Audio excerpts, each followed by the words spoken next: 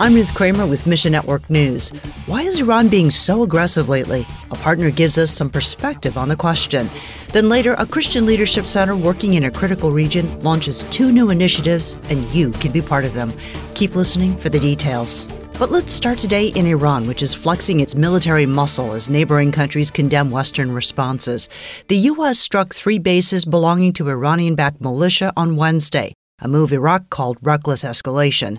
The strikes follow countless attacks on U.S. military personnel since October and an Iranian airstrike in Kurdistan on January 17. Edwin with Heart for Iran says, Iran is attempting to showcase its military strength and signal to the United States, to Israel, and even to Arab allies its readiness to confront external threats. Iran launched consecutive missile attacks in neighboring Iraq, Pakistan, and nearby Syria last week, signaling Iran's ability to spread its influence beyond its borders and impact the regional security. That is why they have such a bold action this time, and they're not using proxies. The messages didn't stop there. Iran attacked Pakistan as a way to pressure the regional countries to reconsider their alliance with the United States. Iran's goal is to discourage any assistance to the United States that could be used against Iran or its allies in the region. Heart for Iran furthers the Great Commission in Iran through media and technology.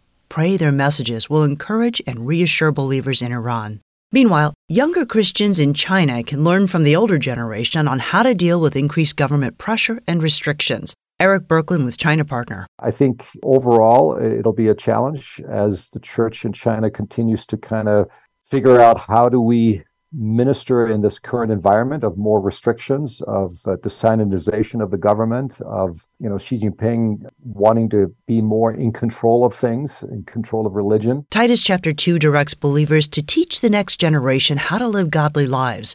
In China, older Christians have known times of intense government crackdowns, and they have wisdom to share. Ultimately, though, the church will continue to be built in China. There's going to be faithful individuals that will keep preaching, keep equipping the next generation for church ministry and so forth. Ask God to raise more young pastors and connect them with Christian mentors who will strengthen them as leaders for the future. Pray for the church in general, that they would not be fearful of the current push for more control, that the church would stay faithful to the Lord during this time. And as God continues to work through MENA Leadership Center, or MLC, they're expanding their own offerings and launching a new online opportunity for their partners.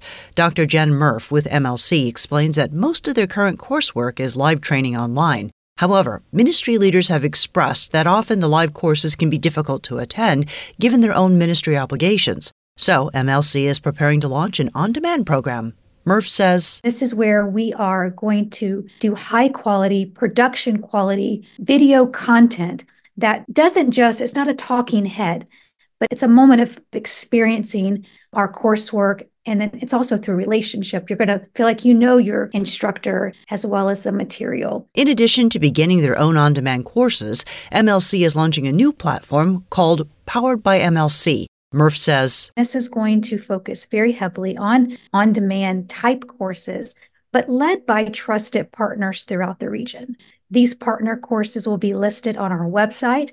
They'll be made available through the MLC platform that we provide. Both of these new initiatives take additional resources. Ask God to provide those resources for the different ministries, and then find your place in the story at missionnews.org. Thanks for listening to Mission Network News, a service of One Way Ministries. We're listener-supported by people just like you. So by giving to Mission Network News, you enable us to keep the stories of God's kingdom coming. So join us here on Facebook, Twitter, or Instagram. You can also find us on Alexa, iTunes, or TWR360. And together, the Great Commission happens. Look for links at missionnews.org. I'm Ruth Kramer.